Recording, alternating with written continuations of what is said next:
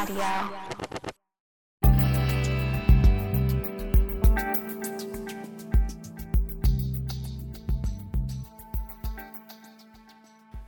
Hey everyone, welcome to the latest installment of the Climbing Advocate Podcast, episode number 57.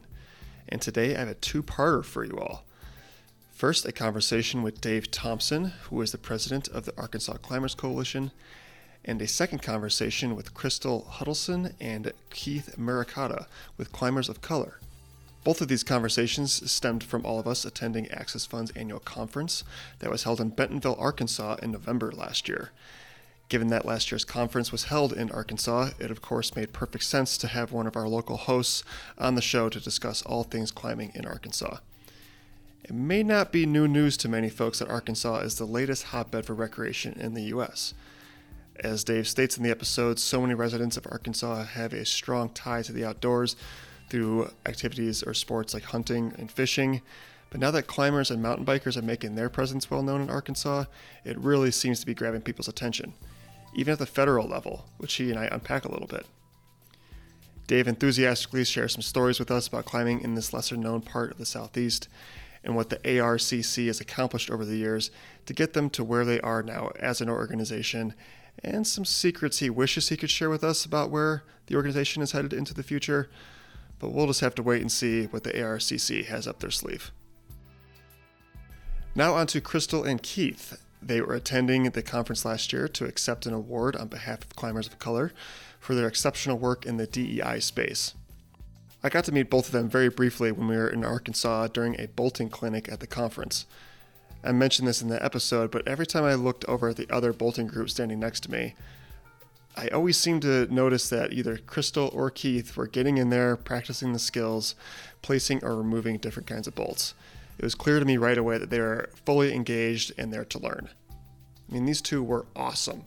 They were so excited to be on the show and for the opportunity to showcase what they have going on up in Washington with Climbers of Color. The COC is a nonprofit organization that provides mentorship, technical training, and courses in climbing, mountaineering, and backcountry skiing, all aimed at creating leaders of color in the outdoor industry. These courses and trainings are their bread and butter, but beyond that, they are very engaged in stewardship efforts at some of their local climbing areas, focusing on development, rebolting, and trail building. Crystal was particularly interested in discussing this and was very proud to show off the conservation work that the COC has been involved in. Much of these efforts that the COC has done has happened at a little crag called Grit Scone. Not to be confused with grit stone, but grit scone, like the delicious breakfast pastry, as Crystal points out in the episode. This area is near North Bend, Washington, and the other area that we highlight in the episode is at the legendary Gold Bar boulders located near Index. Since conservation and stewardship aren't typically discussed very often with affinity groups, Crystal was very excited to take this opportunity to give it some attention that it certainly deserves and highlight the blood, sweat, and tears, and lots of love that's being put into caring for these special places. It became clear to me very quickly why Crystal and Keith were the recipients of their award at last year's conference. And much like Dave and the ARCC, I'll be watching very close to see what they accomplish next. With that, I'd like to introduce you to the guests in today's episode. Please enjoy my conversations with Dave, Crystal, and Keith.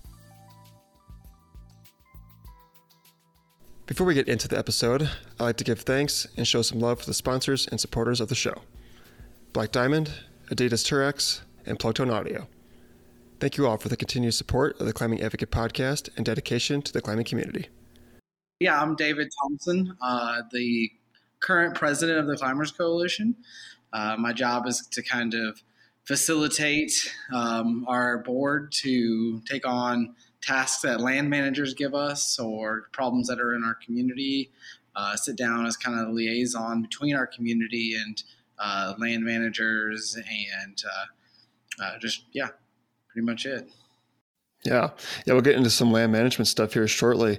Is this your main gig, or is this kind of the side hustle for you? I wish. We are 100% a volunteer board. My day job is I work as a firefighter here in our local community. Oh, awesome. Good for you. Really cool. Really cool. How long have you been with the ARCC? Since 2016. Okay. Did you start off as like a regular volunteer and kind of blossom into this role? Yeah, I mean, I've always been I've been a climber since 2010, and right away it was hanging out with guys who were on the board, and them making me go to rebolting events and stewardship days, and it kind of stumbled into, hey, why don't you just get on the board with us, and eventually that stumbled into me kind of reluctantly becoming president. I believe in 2019, I believe. So I've been doing that ever since. All right. Good. Yeah. I mean, we'll get into so much more of this, but I feel like you guys have a really solid foundation in the climbing community there in Arkansas. I mean, I was only at the conference back in November, the Access Funds conference, for like 12 hours. I kind of had an emergency. I had to leave on Saturday to go tend to, but I just gathered really quick that everyone's a really passionate climber around Arkansas and was really psyched to have the conference there. So I wanted to ask you about that. Like, how did you enjoy having the conference in your backyard this year? What did that mean to you guys? Right. So first off, backing up a little bit, I've always wanted to go to an Access Fund conference, and we have in our budget to send people to the Access Fund conference every single year. And some reason, whether it just be it's doesn't work out with my schedule, or there's too many people who want to go, and so I usually yield to them to go to an Access Fund conference.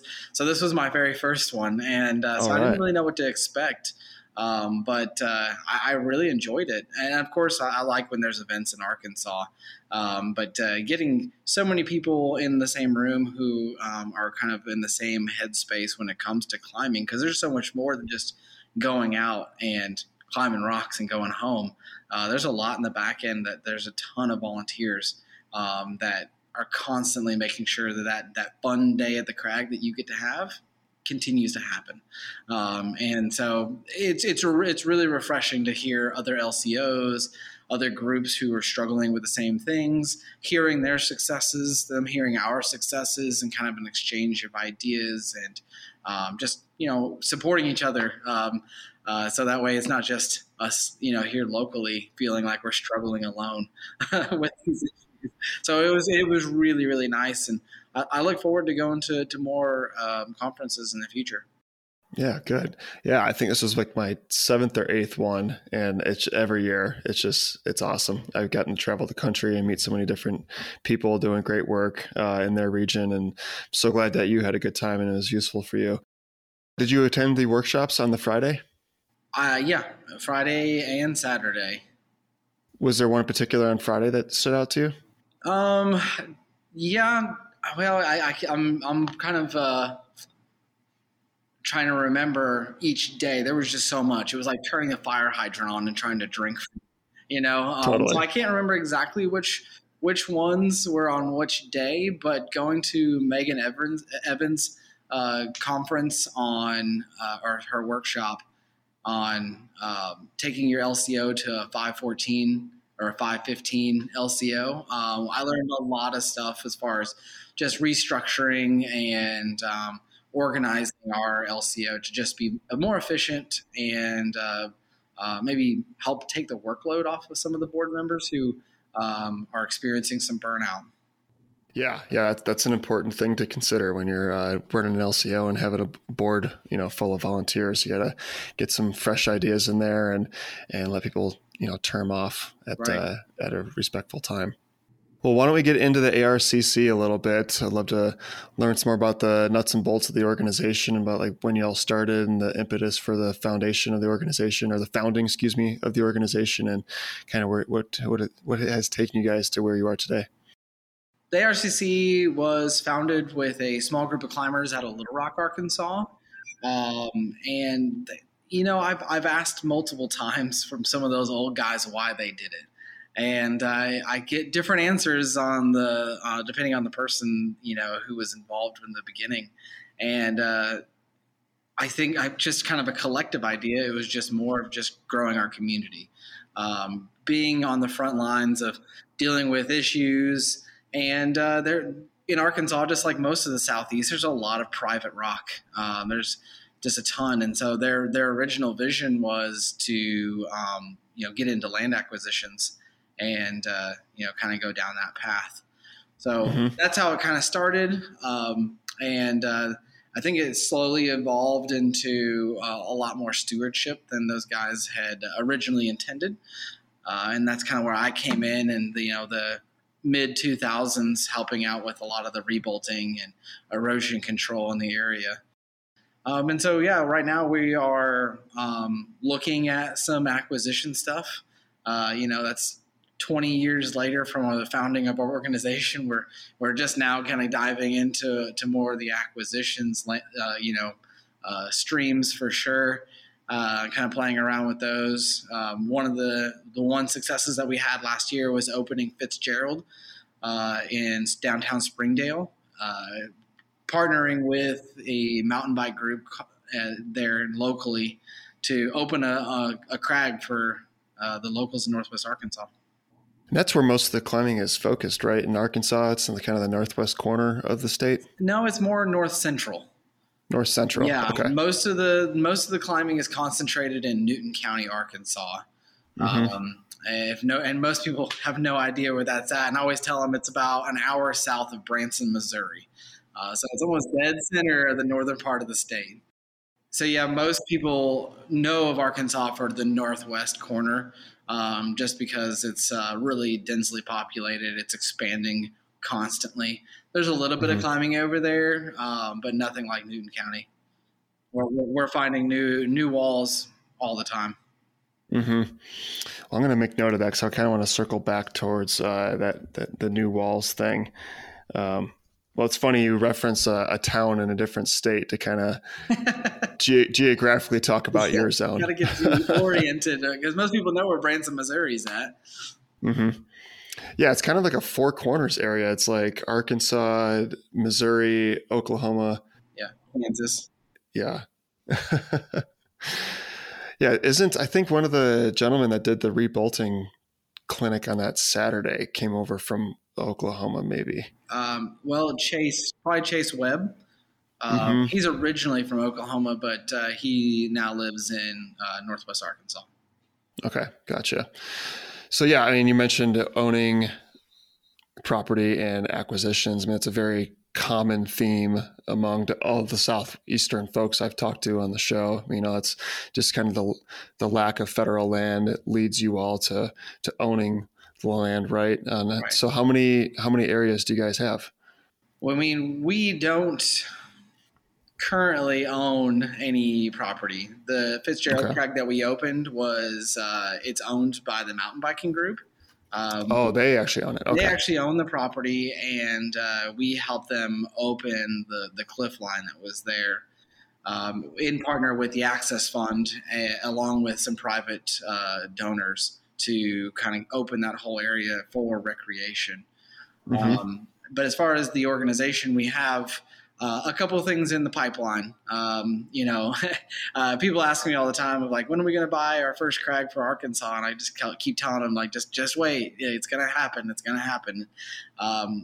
Being under contract with certain parcels in this north central area multiple different times, working with the Access Fund, trying to get those places open. It's just sometimes it can be a labor-intensive process. But one of these days, before my time has gone off the board, we will have a area open for the community owned by climbers. All right. I like the sound of that. It always floors me just being able to know I can go to a county assessor site and see like an LCO's name there under the title holder. It's pretty neat. Right. And labor intensive, I think that's a very much an understatement for trying to buy land, especially as a nonprofit like climbing group. Right. And I think most people have bought, a home or property, and I think that buying property with a nonprofit and trying to open it to the community is even harder. So that's why I think it's just taking us a long time. There's just a lot of, crossing the T's, dotting the I's, getting everybody on the same page, getting landowners in the area on the same page as well. Trying to talk to neighbors to a specific property and kind of make them understand that, climbers are great to work with, great neighbors. They're not going to be out there, tearing up anything on your property. And obviously there's always bad apples, but trying to convince them that it's okay, that we're, somebody you want to work with is tough, because a lot of people don't understand climbers, especially, people that they've lived there their entire lives, and that's all they do is hunt, fish, run cows. That's climbing. That just doesn't make any sense to them, and so it's just so much easier for them just to say no. Mm-hmm. So how do you get them to say yes? Like, what's kind of your elevator pitch to make them not make it not sound so foreign to them? Right. I think each landowner that we've dealt with so far is they're very unique individuals, just like anybody. And so finding the right person from the climbing community to approach them, because I know, like, for an example, we had a property under contract in 2018, and I was kind of the catalyst for that acquisition. But as it unraveled, that landowner, you could tell, did not like me.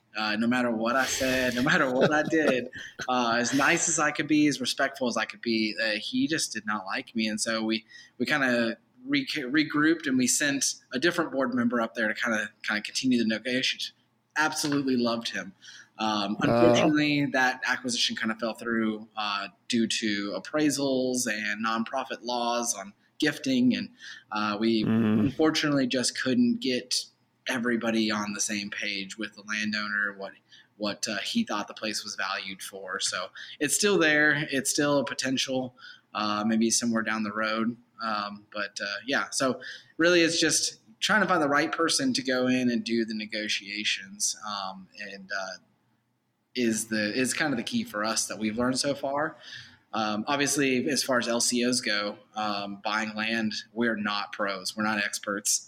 The SEC probably owns more properties than any LCO in the country, and they seem to kind of have it kind of figured out down there. And talking with them, it seems like just persistence. Obviously, if someone's going to tell you no, that's fine. Let's check back in 4 or 5 months and just keep a relationship. And so we have tried to learn from them, and I think that's paying off right now. We have multiple crags across the state on private property that we've attempted to get under contract, or just, hey, can we rock climb? Can we get a lease? What can we do here? And it's been no's. And so we just are really consistent about reaching out to those landowners and just kind of keeping a touch base with them. Hey, how's it going? How's the family? Or you still a no on selling that property? Okay, no problem. Well, if you ever change your mind, don't forget my number. And eventually one of these days they're going to be sitting around thinking, those climbers, man, they're nice guys, and maybe we should sell our property to them. So that's kind of the hope. We can't force anybody to do anything, so we can just be nice and hope for the best. Yeah, for sure. Well, I'm glad you mentioned, a lease or something, because there are other mechanisms to gain access to the private property besides outright owning it, right? Conservation easements and that kind of thing. Have you all explored, that kind of model? Oh, yeah. Yeah. And maybe that's a bit of a downfall for us, because we kind of approach that landowner of like, whatever you want, name your price, name a lease, name whatever it is, maybe we can buy the land next door and do a land swap. And we try all kinds of things to try to just satisfy whatever need that they have. And I think that's the first thing, is to find out what it is. Is it a financial need? Are they conservation minded and they want to protect the area? Things like that. So, but yeah, we're definitely open to any creative solution. And the Access Fund has actually been a really good resource for that. I know early on, like Joe Sambadero, he was part of that 2018 potential access. And he had a lot of really neat creative ideas that I think would have worked if the landowner was a little bit more on our page.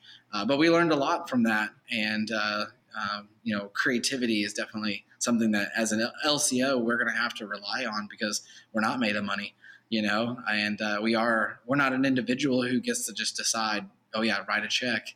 we have to answer not only to our board, but we answer to the community in the long run. Yep, for sure. Now, creativity can often win the game, win the long game. So, Right. And I imagine the SCC and Meg and that whole team has been a great resource. I mean, they're just kind of right next door in a way for Right. you to learn from. And maybe you got a little bit of that from her workshop on that Friday. Yeah. Yeah, I got a lot of nice little tidbits in my notes that we're bringing back to our LCO to make Arkansas just that much better, stronger. Well, great point, making Arkansas better and stronger. I feel like it's kind of at the bullseye in a way right now for recreation. There's a lot of talk about Arkansas, I feel like, in DC and in the federal level. And I just watched a hearing last week or the week before on the Explore Act. And, Senator Westerman being kind of at the center of that. And a lady testified at that hearing. She's like the head of tourism something with the state of Arkansas. I'm Yep. forgetting her name at the moment, but there's a lot circulating with Arkansas. I mean, people, especially Bentonville and that whole area with the mountain biking exploding and stuff. So are you able to unpack that for us at all and shed any light on just how Arkansas is maybe just kind of getting a little bit higher on people's radar? Yeah, like I think that anytime I travel, people kind of have this kind of preconceived idea of what Arkansas is, that we're just a bunch of rednecks down here with no shoes and plumbing and no water, and I mean, and to their credit, like there are people for sure down here like that, but for the most part, everybody's very outdoor minded. Whether we grew up hunting, fishing, on the lake, on the rivers, outdoor is a real. You can go to anybody who lives in Arkansas, and being outside is a real passion for them, no matter their hobby. And so I think that when it comes to the politics here, they are all politicians and businesses are waking up to the idea of recreational tourism.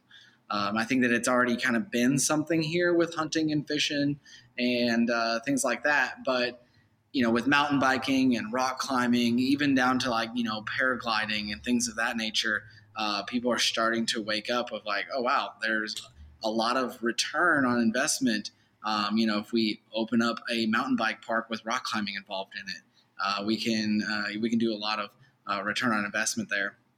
And so we're fortunate to have Senator Westerman and our governor currently, no matter what side of the aisle you fall on, our governor currently is very pro-recreation.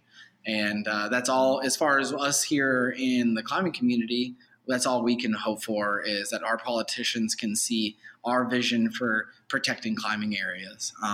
And so it's nice when we have all of our politicians kind of lining up to help us protect these spaces and potentially help us with those acquisitions so that we can, protect those for a long time. And so I think that that's kind of stumbled into a climbing management plan with our state parks over the last few years that we, along with the Access Fund, we've kind of championed, which we're hopeful that this year we're going to see some fruit from all that labor. That climbing management plan, maybe hopefully seeing some climbing opening up on some of our state parkland. So we're just kind of waiting for that process to kind of come full circle. But just here in Arkansas, it just seems like everybody's kind of getting behind this outdoor tourism thing, and they want to see how they can be a part of it. Even our game and fish. I don't know if you saw at the Access Fund conference, we had a game and fish officer there, and his job was a newly appointed recreational manager for game and fish lands. So he has this kind of mentality of climbing and mountain biking as kind of a potential on their land. And it's actually it's kind of a funny story. That wildlife officer used to be the director of a state park foundation, a state park department that owns rock climbing in Arkansas that we have adopted as an ARCC board. We take care of it's called Dardanelle Rock. And so this person already had a background with all the work that the ARCC does in protecting that area. And so now that he's in this position, he's a huge advocate for us with game and fish lands, WMAs, of just kind of like, hey, the climbers are awesome. I worked with them over at this agency. They're a group you want to get behind and allow on our lands because they're going to take care of it. And so wow. It's kind of a testament to constantly working with those relationships and showing land managers how good we are as climbers, because you never know where that land manager or that person you're dealing with is going to transfer to another department, either laterally or, going on to bigger and better things, because they're going to be an advocate. I know that we run into Forest Service rangers and district managers who go on to like DC from Arkansas. And so the Access Fund knows that more than anybody else does, that these low-level guys dealing with climbers on the weekend at a crag eventually get promoted for they're making policies that change everything across the entire United States. And so it's so important, the domino effect that we have, constantly when we go out into these native spaces, wild spaces, that we should be treating them with respect, treating the rangers with respect, because that has a ripple effect. Mm-hmm.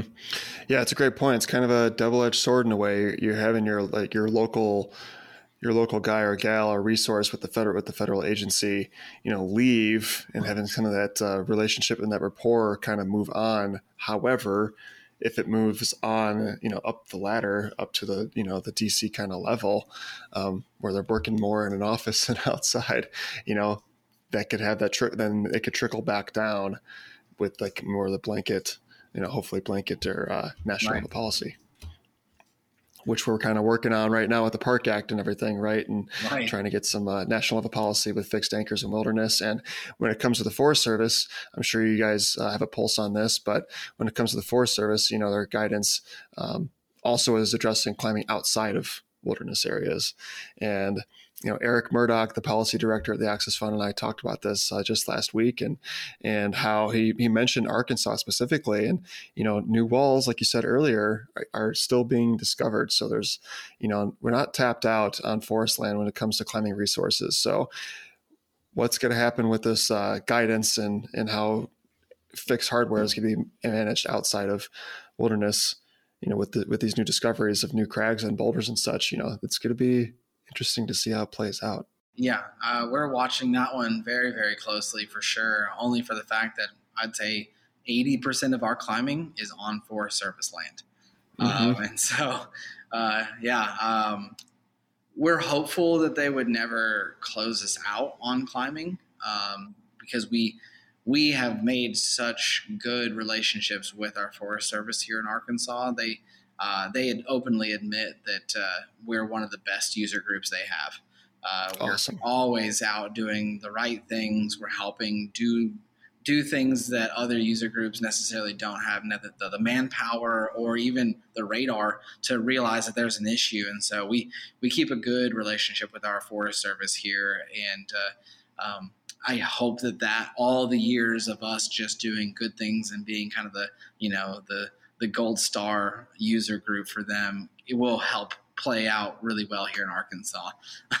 We're fingers crossed for sure, because it would be pretty detrimental to our area to have any kind of closure or moratorium closed down, because there's just so much rock here in Arkansas. At first glance, a lot of people only see a horseshoe. But get outside a horseshoe and you will find just wall after wall after wall, boulder field after boulder field. It's everywhere. I have a lifetime of development to do. It seems like every season I order, a couple thousand bolts and I put them in, and maybe that's not something you should admit here talking about the Forest Service. But there's always just more potential. There's more rock always around the corner here in Arkansas. Yeah. Yeah, I feel like Horseshoe does kind of overshadow perhaps all the other great resources you have. And I had a few folks tell me how great Fitzgerald was to check out, and it was so neat. And the very purposeful bolting and everything that you guys are focused on there is really impressive. And you guys just got great collaboration, cooperation between all parties involved. Just another exemplary LCO out here doing good work. Well, thanks. Yeah, we work really hard. On anything, any project we take on. And I feel like we're really fortunate here in this community to have such good people. There's not like there. I don't want to talk bad on any other region, but it definitely seems like in rock climbing we can get really passionate about certain topics, and there's usually bickering and fighting in any group or community, and it just doesn't seem like it happens here in Arkansas. We definitely have our disagreements, but it's not hard for us to just, hey, let's go rock climbing, let's talk about it. And we all know each other. There's probably 3,000 climbers in this state, and somehow we all know each other one way or another, and we just get along really well. And I'm really fortunate to be a part of the community that just wants to see good things happen, and we just get it done. I noticed you guys did an economic impact study recently, and I think it's closed now. But I try to do a little bit of research on it. But just with Bentonville blowing up, and the outdoor recreation in the state blowing up, I was curious what came out of that economic impact study. Anything profound come to your guys' attention, and how much climbing might be having an impact? And is it Newton County? It was in Newton County, which I want to say Newton County. I should know this. I want to say Newton County as a whole only has like 10,000 residents in the entire county. There's not a lot of people there. Jasper is the big community there, but I mean, if anybody's ever been to Jasper, Arkansas, it's a small community, and to see that the economic impact that climbers bring to that area was just over $6 million was kind of flooring. I wasn't expecting it to be that big. And it wasn't until the Access Fund conference that we really unpackaged all of that to kind of compare just one county in Arkansas to other places across the United States on how the climbing is impacting those economies. And we're not the best, we're not the highest, but we're definitely nowhere close to the lowest. And I thought that was really interesting. And so I think that as an LCO, we're hopeful that that's going to be a tool for us as we continue to work with municipalities across the state of Arkansas. We have a couple of different projects in the works that are dealing with like city governments. We could kind of use that economic impact study to like kind of point that way of, hey, rock climbers do bring their money to regions. They spend money. We're not just a bunch of dirt bags in vans. Most of us have full-time jobs. Most of us are higher level educated. You may see us in a nice Sprinter van, but those things are expensive and they need gas. We need food. Maybe we just need a place to sleep and rent a cabin or whatever it is. And so that all adds up. And it's a useful tool to hopefully open more areas is the way I see it. That's kind of what my hope for it is. Yeah, open new areas. I mean, it's great leverage for grant writing. I mean, it can be used in multiple ways. And, you've brought up a good point. And, we're not, the demographic of this community has changed a lot over the years. And did James Maples happen to help you out with this study? Yes, he did. I figured he did. I figured he had a hand in this. I had him on the show a handful of episodes ago, and we just talked about the Red River Gorge exclusively, and he brought up those same points. I mean, we're not like the dirtbags of years past. We're driving this. I'm not, but we're driving the Sprinter vans. And those cost tens of thousands of dollars. We have master's degrees, and we're tech people, that have high salaries and things of that nature. So I think that does go a long way. It's not all about dollars and cents, but right. That's certainly part of the equation. And being at the low end at $6 million, I mean, that's pretty awesome. Well, I mean, Newton County is regionally located. We're like the epicenter for the Midwest. if you live in Kansas City or, Oklahoma City or Dallas, Horseshoe Canyon Ranch right in Newton County is one of the closest like actual crags you can go to. Whether you boulder or sport climb or trad climb, it's got it all.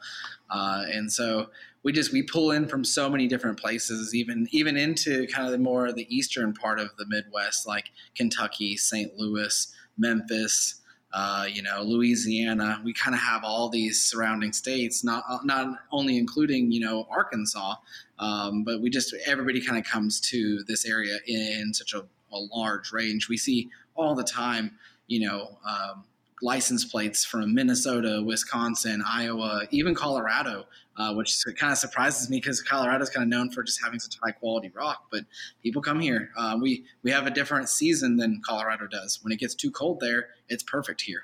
And so if you want to get out of the snow, come to Arkansas. There's a ton of rock and a ton of sunshine. Perfect temps this time of year. Yeah, right on. Well, yeah, I'm a Colorado resident myself, and I do want to make it back to Arkansas since my stint there was so short. And one of my good buddies from a handful of years ago, he left Colorado and moved to Arkansas. I think he's moved on since then, but he went straight to Arkansas because he's like, guys, the rock there is awesome. A little bit more under the radar. Right. It's not like it's not the Chattanooga. There's nothing wrong with Chattanooga, of course, but just sure. less people around. Just a little bit more under the radar. So yeah, I mean, it's that we were talking earlier about like most people just know Horseshoe Canyon, which is great because you can go to Horseshoe and it is packed full of people for the most part, even throughout the week. But go to Candy Mountain at Sam's Throne. You may be the only person there on a Sunday in gorgeous temps. There might be another party. That's it. And we're talking just one of the top tier crags in Arkansas, even like Rock Creek and all these other areas, which we all know that eventually it will, have a ton of people. But I'm not sure if Arkansas is ever going to be like the Red or the New or anything like that. I wouldn't say that we're the world-class climbing destination of the world.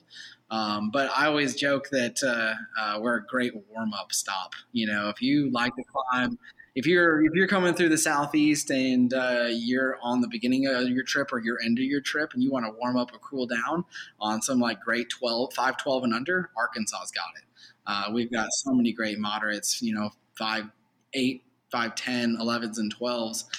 You can just, if that's your grade, then you're in heaven here. But if you're a super strong climber, this is a great place to warm up, get on that sandstone and kind of get your mind right. And then, like I said, it's a great place to cool down on your way back west on your way home after a long, season down here. So. All right. I'll keep that in mind for sure. Yeah. So what is you talked about some acquisitions maybe coming up. I know you want to kind of keep that under your hat or keep those cards close. But what does the future hold for the ARCC? Any big plans for the coming years? Yeah, I think so. We are, obviously I would love to talk about things that unfortunately I can't talk about. All I want to do is just scream to everybody all these, acquisitions we're working on. But unfortunately, I can't talk about everything. But I do think that working with our board, we are working on our goals for 2024. We're talking about doing some restructuring, some things that we had learned from the Access Fund Conference. And I think that's just going to set us up for expansion. Definitely trying to focus on our vision for the future and what value we provide for not only climbers in Arkansas, but like I said, the rest of the Midwest. What are we doing that's appealing to them? And I think that goes hand in hand with how do we provide that value and make people want to be a part of the organization.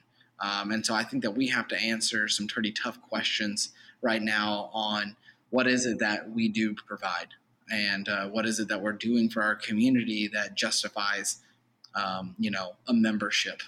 And it's more than just a T-shirt. On top of that, I think it's just about, how can we get that education out to the public on what we do. We do so much.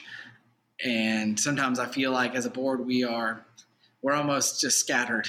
We're so stretched thin as volunteers. And kind of my hope for the next year or two is to kind of narrow us in on what it is that we are really trying to accomplish for the community. So I hope that leads to some real big stuff in the future, along with acquisitions, but time will tell. Yeah, well, I have full confidence you guys have paved your path very well to lead towards success. So I believe in you, Dave, and I think some big things will be happening for you guys down the road. No doubt about it. Yeah, and if there's anybody in Arkansas, Oklahoma, Kansas, Missouri, even Texas that's listening to this podcast, we need people on the board. We need ambassadors. We need volunteers. I think a lot of people think that it just happens and that there's somebody out there doing all this work, even if you're not aware if it's happening, or maybe you are aware it's happening. You just think it's being handled, but we're constantly needing more people to be involved. So you can always visit on our website, fill out an application for an ambassador or a board position, become a member and get on our mailing list, follow us on social media, come to our stewardship events. Any way you can help out individually goes a long way. All right. I want to give a big thanks to Dave for coming on the show and giving us a peek into what they have going on down there in Arkansas. I unfortunately did not get a chance to check out any of the climbing while I was there, but it's certainly been added to the list of the never-ending places that I want to go visit and climb at. A good problem to have, right? Now let's segue into the conversation with Crystal and Keith. Enjoy. Well, I think that's a good segue to get started as we're just talk about climbing. Joined here by Crystal and Keith. Thanks so much for taking some time out of your evening on this Friday evening going into the weekend to chat for a little bit and talk about the Climbers of Color and your time at the Access Fund Conference the other week. So why don't we jump into some introductions? Crystal, do you want to introduce yourself to everyone? Sure. My name's Crystal Rose Hudelson. I use she, her, hers pronouns. You might know me on Instagram as A Rose on the Rock. My ancestry is second generation Haitian American, so my father immigrated over, and about sixth generation Irish American as well. I've been climbing recreationally for 9 years now. I started as a People of Color Climb Night host for Climbers of Color in 2019. And I've been rock guide climbing for the past 5 years. I'm currently an AMGA single pitch instructor, certified instructor, and an apprentice rock guide, and I'm soon to be a multi-pitch instructor. I did my SPI some years ago, and I don't think multi-pitch instructor was a thing at the time. So that sounds kind of new. No, it's very new. I think they've only run 3 or 4 courses. Yeah. Okay, cool. I've been with COC as co-director with Keith, actually, of rock instruction for the past 5 years, since 2019. And in 2024, I'll actually be transitioning to guiding courses still, but also being the rock team instructor. And I've been rebolting sport climbs for the past 3 years. I don't know how to follow that. It's an impressive resume. Yes, it is. My name is Keith Murakata. My pronouns that I use are he, him. My ancestry is African American, which can be traced all the way back to the slave ships, according to the genealogy records that my aunt put together, and Japanese. I've been climbing since 2005, which is 18 plus years of recreational climbing. I also served as co-director along with Crystal of rock instruction for 4 years with Climbers of Color. And I also took my SPI course in 2019. And I've been guiding in a single pitch terrain setting ever since. I also have been rebolting for 3 years and also served as COC's accountant for 3 years. All right. Numbers guy. Yeah. Well, yes, struggled through it, but yeah, people got paid. People were happy. Also, I transitioned to be a board member this past year and a part-time guide in the coming years. So, all right. Do you plan on taking your guiding past the SPI? Do you plan on going to like the multi-pitch or anything beyond that? I love the reward at the end of a single pitch but I don't really like multi-pitch. I don't think we've ever done multi-pitch together Not either. together. Years ago, I've done a few. Yeah. But I think the longest multi-pitch was like 5 pitches. And most of those were ledges. Well, there's something. Yeah, you're a cragger, as am I. I used to do a lot of multi-pitch long routes, but I've since kind of retired from that. Maybe I'll get back to it one day. But I totally feel the reward of just a nice singular perfect line is something special to that, is for sure. Well, we got introduced briefly, as we were just discussing before we get jumped on here, but we got introduced kind of briefly at the Access Fund conference just a few weeks ago. And I think it was kind of a big deal for you two to join the conference this year because you both gave short speeches at the awards ceremony. Is that right? We did. Yeah. Yes. We got the Jedi Award for our work in Climbers of Color. Congratulations. Thank you. Thank you. Was that your first conference either of you have been to? Access Fund conference? Yes. Yes. Yeah. To me, the Access Fund was always the cool T-shirt. You had to get that T-shirt. So it was a $50 T-shirt, but still, if you had it, you were a real climber. Well, how'd you guys enjoy Bentonville? I didn't, I was there for only a short time, but I wish I could have stayed the whole weekend. How was your whole experience joining the conference? I've been to Bentonville before for another event just last year. But honestly, I was surprised to see so few people of color at the conference. Yeah. And I was also a bit disappointed when I walked into the affinity space. And even though the folks were nice, I mean, they were all nice people, I felt they didn't share any of my life experience, in the realm of being othered by unapologetic racism as a visibly presenting brown person. But the pros of the conference were meeting the seasoned climbers that were dedicated to climbing, and some of those conversations were great. So good. And I've never been to Bentonville. I've never had a reason to go, honestly. But with Fitzgerald Mountain, I mean, maybe we have a reason to go now. Yes. So for me, the Access Fund conference, the reception was warm. There were a couple of conversations that I think were kind of conflicting for me personally. In the crag development presentation that they had, I didn't hear any conversations about local indigenous tribe participation, or even what their opinions was on land acquisition. And I think this is probably a bigger conversation for Access Fund in general, as they do acquire land. But I just didn't hear any conversations about that. So I'd always be curious to hear more about that as well. And then conversations around land manager relationships actually, honestly, really quite shocked me. And funny. There was these stories that were going around about how in order to access private land, you just go to the private land manager owner and you plop down on their porch with like a 6-pack or whatever, and you access their land. And so I was thinking to myself, I was like, people of color really just can't do that. Unfortunately, it's not an accessible way for people of color to access land. To even fathom that. Right? Yeah. So I was a little bit shocked by that narrative that I have not been familiar with for accessing land. I did enjoy the presentation on the crag development quite a bit, and the rebolting session especially, because although we have been rebolting for a little bit now, we've never done glue-ins. It's not a common practice here in Washington. So I asked them if we could make some time to do glue-ins, and Chase Webb, the instructor, made time, and that was a lot of fun. Yeah, I saw you over there getting in on the glue-ins. Oh, yeah. Can I jump in? That was also probably my favorite part of the conference. Yeah. I liked the gathering outside the gym. It was casual. We were outside in chairs, and they had food for us. That was nice. But I'd like to thank Dennis Nelms. He's the co-founder of Climb Bentonville.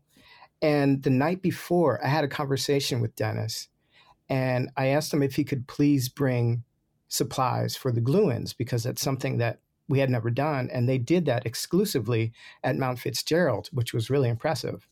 And thanks, Dennis, for bringing those items. Yeah. Every time I glanced over, I was like in the group in the middle. Every time I glanced over by your guys' group, I feel like either one or two of you were down there either drilling something or doing one of the glue-ins, like getting in there. And I took that as like an introductory course a little bit. I've done a handful of rebolting, but you guys are a few years into it and you're still learning something new. I will say I'm a little rusty at taking 5-piece bolts out because around here there's a lot of wedge bolts. Okay. Which are kind of easier because the sleeve, on the expansion bolts, those 5-piece, can get stuck in there, and it's a little bit more of a process to get those out.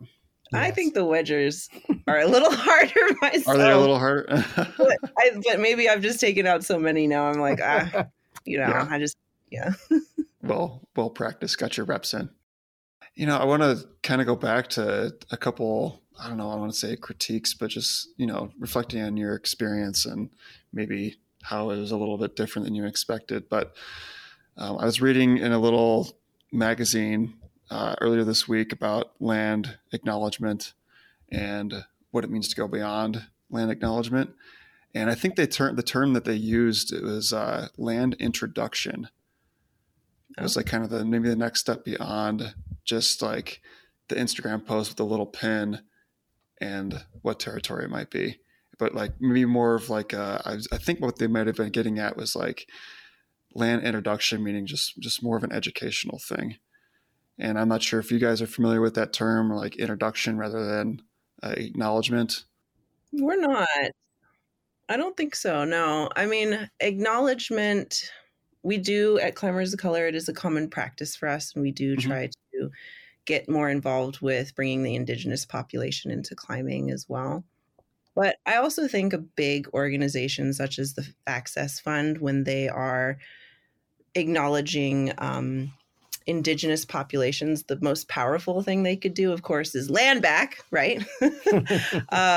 So I think at the very least, if they are still going to acquire land for recreational purposes for climbing, they should be involved in those conversations. Keith and I are not of that demographic, so we can't speak in depth about it. I do know there's been people that have been talking about this, like Indigenous women hike on Instagram, that have a lot to say on the topic for sure. Yeah, I think, land for climbing will continue to be acquired, especially like in the eastern U.S. and, kind of that southern southeast region by Arkansas, since they are dealing with private landowners, it's not federal land like we deal with in the West. So it's a little bit of a different model. So yeah, that'll be, of course, very important to keep exploring and incorporating in future acquisitions. Couldn't agree more. Well, let's get into Climbers of Color a bit in the COC. And do you want to introduce the organization, its mission, and you already talked about your roles a little bit, but you want to just give us a rundown what the organization looks like. Yeah, this is Crystal's strength. So you're gonna let you take this. Yeah, fire away. So Climbers of Color was founded in 2017 in Seattle, Washington, and our mission is to increase access to climbing for Black, Indigenous, and or people of color. So you'll hear us refer to that as BIPOC or POC for short, which is people of color as well. And we provide educational courses and supportive mentorship to create leaders of color in the climbing industry. So essentially, our strongest point is our courses. So we have outdoor courses ranging anywhere from rock climbing courses to mountaineering courses, backcountry, skiing, and avalanche education as well. And we also have POC climb nights at various gyms throughout the Seattle region, in Tacoma and Bremerton as well. The one unique thing about our organization is that we all are POC run and participant entity. So all of our courses, the participants are people of color. All of our guides, our photographers, the people actually constructing the courses were all people of color as well. And one aspect that we'd like to highlight a little bit today is one that, like you said, you don't see on the website, right? Our conservation work that has been kind of behind the scenes a little bit. And there's 3 projects that we'd like to talk about. One of them we'll go into depth a little bit later, but the first 2 would be rebolting sport climbs in Washington. This was a project put together by Gabriel Cisneros. So thank you, Gabriel. He wanted to see other climbers of color out there rebolting sport climbs, developing and maintaining crags. And so we partner with the Washington Climbers Coalition, our local climbing organization, and we put on a ground school for the past 3 years to teach people of color how to rebolt. The past 2 years, we've actually taken it a step further and taken them out to mentor them how to replace aging hardware on actual climbs in the Washington area. The second one is Gold Bar Crag and Trail Maintenance. Gold Bar is Seattle's premier bouldering area. Yay! It's the closest one to Seattle. It's pretty great. Applause. I've heard amazing things about Gold Bar. Yeah, it's pretty good. The approach, not as much. Well, I'll tell you one thing. The approach was a lot shorter years ago because we could drive almost all the way up. Yeah, they've gated it off, and now it's a huge access road. But we get up there to do trail maintenance every year. And actually in 2022, we had a trail maintenance day with Access Fund's Community Connections Conservation team as well. So we got to hang out with them and talk about the Access Fund and their positions, and that was a lot of fun. That was great. Yeah. And the third project would be Gritstone Crag, which we can talk about in depth a little bit later because that's our biggest conservation project. Yeah, let's do that for sure.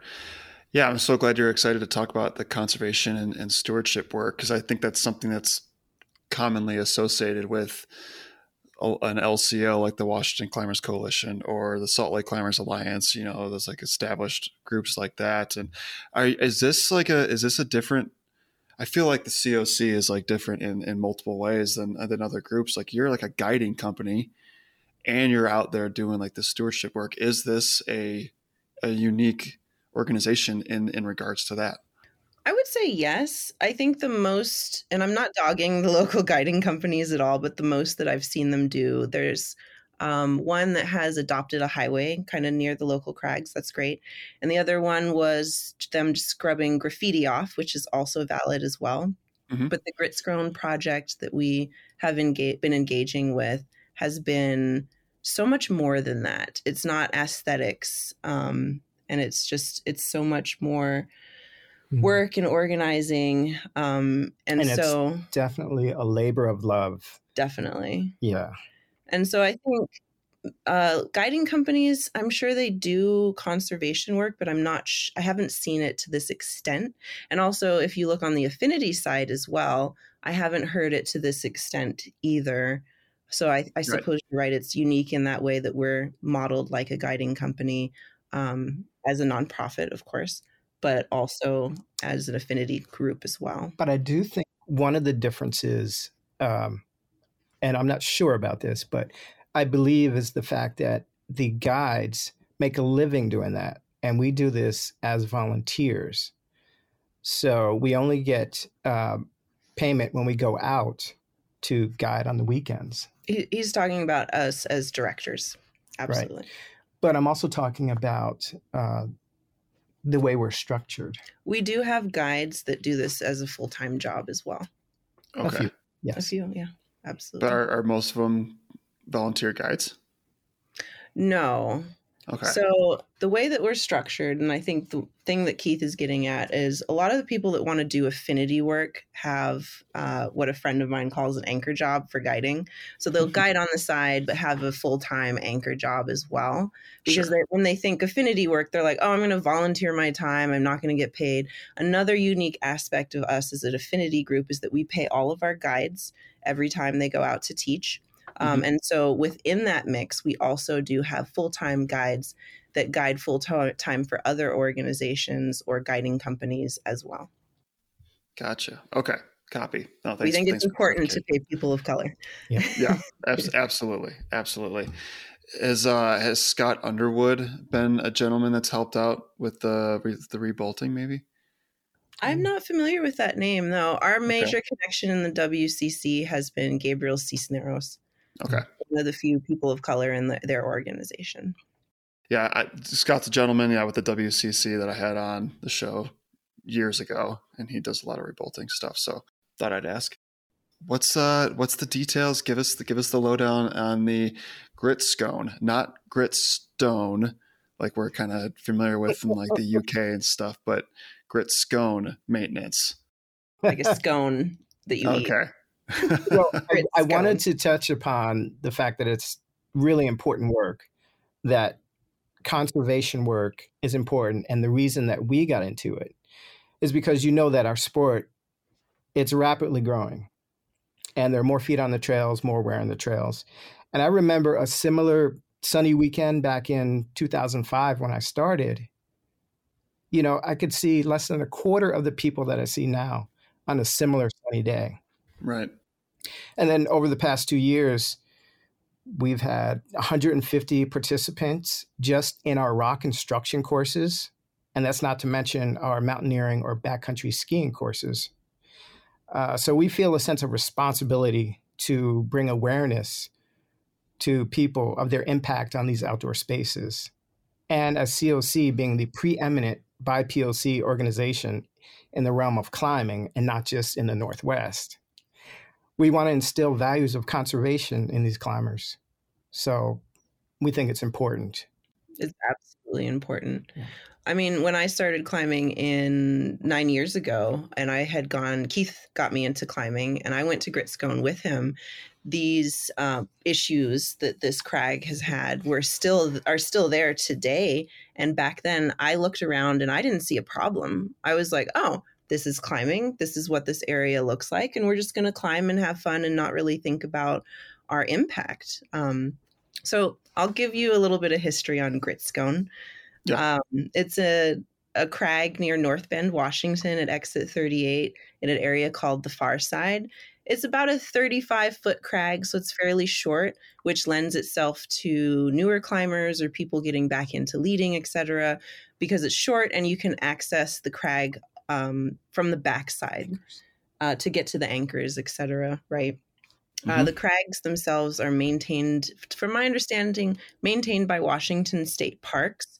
But essentially what happened was the route developers went in and bolted these climbs, and they didn't develop the surrounding area. So there's a lot of trees very close to the crag. And so there's just all these roots coming out that are exposed from extreme erosion over the years. There was no tiered system in place to be able to protect those trees.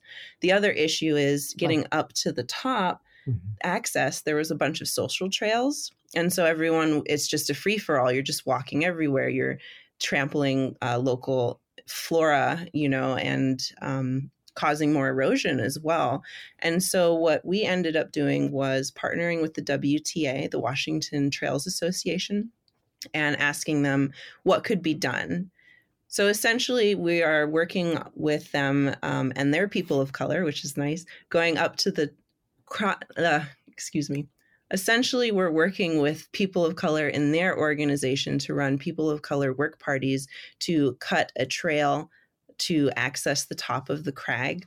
The base, however, with all the erosion, unfortunately, they're going to have to haul in a ton of material in order to undo what has happened, which is going to be quite costly, unfortunately. And so I know there's been a number of people in the WCC and the WTA looking around for funding options to bring in material, haul in material, because it's in a very unique position, a very unique place with its own challenges in order to create that tiered system. It's easier to erode than it is to bring in material, right? So if anyone listening happens to see a Grit Scone policy or funding request slide across your desk, please say yes. People of color are working at that crag. We want to love it more, and we want to make sure it's going to be available for future generations as well. And it is an entry point for people in the climbing. It can't, arena. yeah. So, I think that's where I learned to lead climb, actually. And we use it extensively. Guiding companies use it extensively. Oh, who taught you lead climbing? You did, actually. So the Washington Trails Association, specifically, I'd like to thank Jay Tarife, Zachary Tolliver, Angelique Friday, Beatriz Rojas Vesquez, and Jeremy Park for all of their continued work over the years to make this crag more sustainable. And just one note, we're not placing any blame on the developers for not creating any kind of infrastructure at the bottom, because at the time, as Keith was saying, there weren't a lot of climbers. I don't think they anticipated the amount of growth that the sport would see. Oh, for sure. Yeah, it's not an uncommon thing. I mean, when you're there developing a route, you're mostly focused on the route itself. But the whole climbing experience begins at the car, at the parking lot. Yep. And having the facilities at the parking lot, if somewhere to park, a bathroom if you can. Bathrooms are expensive, or interpretive signs, and then it's the trail up to the crag, and then it's the base area at the crag, and then it's the top of the crag, and there's so many different like tiers along from the car to the cliff that need to be maintained and taken care of. So it's a lot to undertake and build up and maintain over the years. Gritstone, you can see, is basically CLC's pet project. Mm-hmm. And we put a lot of love and time into it.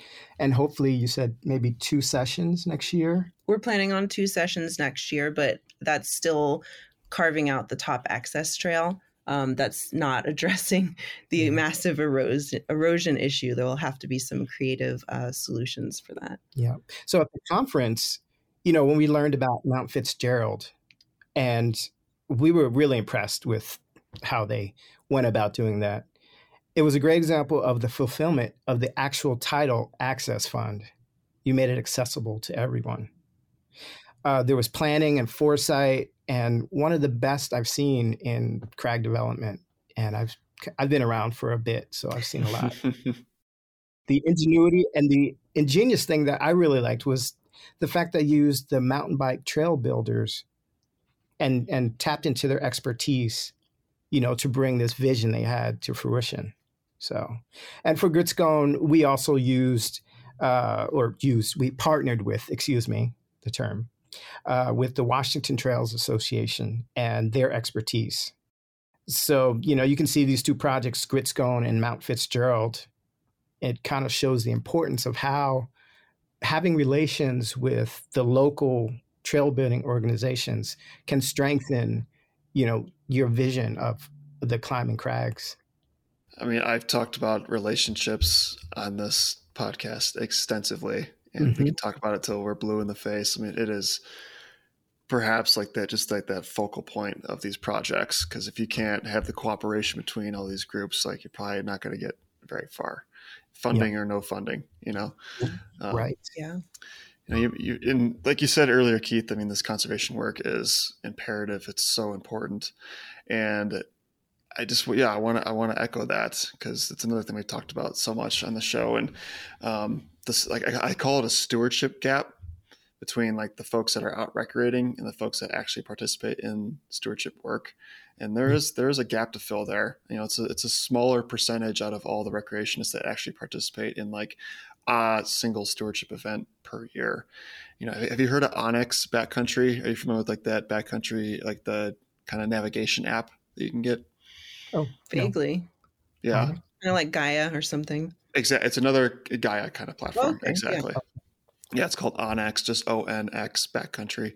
But they did a whole, like, a report on stewardship and stuff, and they did a big survey between the people who are recreating and how often they participate in stewardship work. And so I think if we can keep having these conversations and you guys providing events like this, hopefully we can just keep closing that gap. It'll take a little while, but I hope we can close that gap over the coming years. Absolutely. Yeah. It's so important. Is there a way I can kind of blast out the opportunities at Gritstone, or what you guys have going on for next year? Could I help market that a little bit for you? Absolutely. That'd be great. I'll send you all the information. I still need to talk to the WTA. One thing that I did forget to mention in this is the WTA does have something called a BIPOC cohort. And so they take people of color and build up their skills in trail building and running trips and all that, so that people can actually see that it is a viable career path as well. And awesome. So this project has also crossed paths with that program as well, which has been really special. I forgot where I was going with that. So Peter, you wanted us to mention our courses, even though Crystal will send you a listicle of all of the courses. A listicle. Okay, I remember where I was going with that. Okay. So we would be more than happy to have you, blast out these opportunities, because the more eyeballs on it, the better. And yeah, I guess that was it. So yes, I will absolutely send those to you once we have nailed down some dates, but we're thinking once a year is not enough. Yeah. So we're going to try to get some more sessions in there. On to our courses, as you were asking about. Real quick, Keith, let me interject. I just wanted to say I'm really excited to hear that, like, those trainings are being offered and displaying folks that this could be a career. This goes beyond just like volunteering for an event or two. Here's like a professional path that you can take. So, just thinking beyond just kind of the short term, or just like a one Saturday you can take off to volunteer. Like, spectacular. Love it. I'm glad you highlighted that. That's true. And sometimes actually Climbers of Color can be that connector as well, because the person who is now the boss essentially of kind of that branch and that program, to my understanding, met their employee through Climbers of Color as well, got interested, and now they've come back again and again and helped us run these sessions to love on Gritstone. I like it. Love on Gritstone. Love on Gritstone. We should have hashtag love on Gritstone. Yeah. All right, Keith, go ahead. Yeah, tell us about our courses. Okay, so we're going to split this up, but I'm going to talk about the ones that I have an affinity for, especially outdoor bouldering, which I co-guide with Mercedes Palmeyer. I know of her. Yes, I've heard her name. She's our crushing coach. Mm-hmm. Another one is Ascending for Photography, and that I co-guide with the illustrious Lady Lockoff, Irene. Know her name as well. Yep. She's a big name. Rock stars, yeah. Yes. And then the other two, top rope climbing and Intro to Sport, because those are my first two courses that I taught. So I have an affinity for these four especially. And Crystal, you want to finish out the rest of the courses? I'll list out the rest, because we have a lot. Trad climbing, crack technique, multi-pitch climbing, anchors cleaning and rappelling, rescue techniques for climbing, rebolting sport climbs, guidebooks and crag development, single pitch instructor course, and single pitch instructor exam. That one is in conjunction with Ting Ting Yi from Las Vegas, Nevada. They taught for the first time with us the SPI course this past season. Next season, we're anticipating doing an SPI exam. And again, these are for BIPOC affinity courses, kind of like the AMGA runs, but we are happy and so proud to be able to offer our own in the Washington area as well. Keith and I developed the curriculum for most of these courses. We have taught most of these courses, honestly. And the upcoming season, specifically, I'll be teaching Intro to Multi-Pitch. That's kind of my bread and butter, and rescue techniques, and holding training sessions for our rock team as the rock team instructor. Holding training sessions. Yes. Okay. For the rock team. Mm-hmm. Okay. And that's just the climbing courses. I mean, you got the backcountry skiing courses too. And mountaineering. And mountaineering. Yeah, we really try to support our guides too. So we've grown so much over the years, and to be able to watch people go through these courses and build their skills, and then building guide skills for teaching as well, it's really been amazing. Yes. As I mentioned, I've been climbing for 18 plus years, but as a recreational climber, and until Crystal and I started climbing together, a few years into that is when Crystal initiated this concerted effort for us to get certified and share this sport that we love with other people. So thanks, Crystal, for doing that. Thanks for getting me into climbing, Keith. Oh, yeah. Oh, amazing. Well, yeah, is there anything else we want to leave the listeners with before we sign off here? I will say, I feel like conservation work can be a lot more fun than you think it is. You just have to find maybe your niche. I can tell you, digging is not for me. I don't like digging either. Cross-cutting is for me. I am so into it. I think I'm going to take a cross-cutting course with the WTA next season, I'm all in. I really am. I really love rebolting, don't get me wrong, but if I'm going to do trail work, you will not find me digging. I will be cross-cutting. Yep. How about you? Did you have a favorite? A favorite? Oh, wow. You know, I really enjoyed busting up those rocks with the sledgehammer. Oh my gosh. Yeah. And maybe That it's was because I was good at it, but yeah, it's a weird thing to say. I was good at busting rocks, but I did enjoy that. I got a satisfaction out of that. So. You know, I'm sure you guys have like trundled rocks in your time, and trundling like a boulder off the top of it. I mean, crowbar. Crowbar. It's very satisfying. So, I see why you like that, Keith. That makes sense. Well, Crystal, Keith, thank you so much for taking a little bit of time tonight. I really enjoyed chatting with you. I'm sorry we were supposed to do this in person the other week, but didn't pan out. So yeah, we're here tonight. I'm so glad we got it done. Well, thank you for listening to us. Thank you so we much. We really appreciate it. For being patient with us too. And we put so much time and effort into COC. Honestly, we haven't been recognized personally sometimes, and it's really touching that someone nominated us for that. So also thank you, Jamie Sukprasan, for nominating us to get an award for our work. We really appreciate it. Yeah. So well deserved. So well deserved. I'm excited to see where the COC goes from here. Us too. All right. Thanks everyone for tuning in. I really hope you all enjoy this show as much as I enjoy making it. It's a lot of fun putting this together each month for you all to tune in and listen to. So thanks so much for listening. Before you depart, I want to run a few things by you. I started the show to bolster the efforts that these advocates do year after year, and of course to support the mission of Access Fund. So I'd like to ask you to either donate or, better yet, become a member of Access Fund. Your support and membership goes a long way to help them with their mission of conserving, stewarding, and advocating for climbing. There are varying levels that you can become a member at, but you can get started for as low as $20 a year, and after that you can reap all kinds of awesome benefits with first getting a free t-shirt and getting amazing discounts on some of the best climbing products out there. It's all listed on Access Fund's website, accessfund.org, so check it out. If you're a rock climber, please consider becoming a member of Access Fund. Second, if you want to do me a huge solid, please subscribe to the show and leave a glowing review and comment on Apple Podcasts. After that, jump on those social media channels and share it with your friends. It goes a long, long way, and I'd greatly appreciate if you help me out with that one. So thanks again for listening. I really appreciate it, and I'll catch you all next time.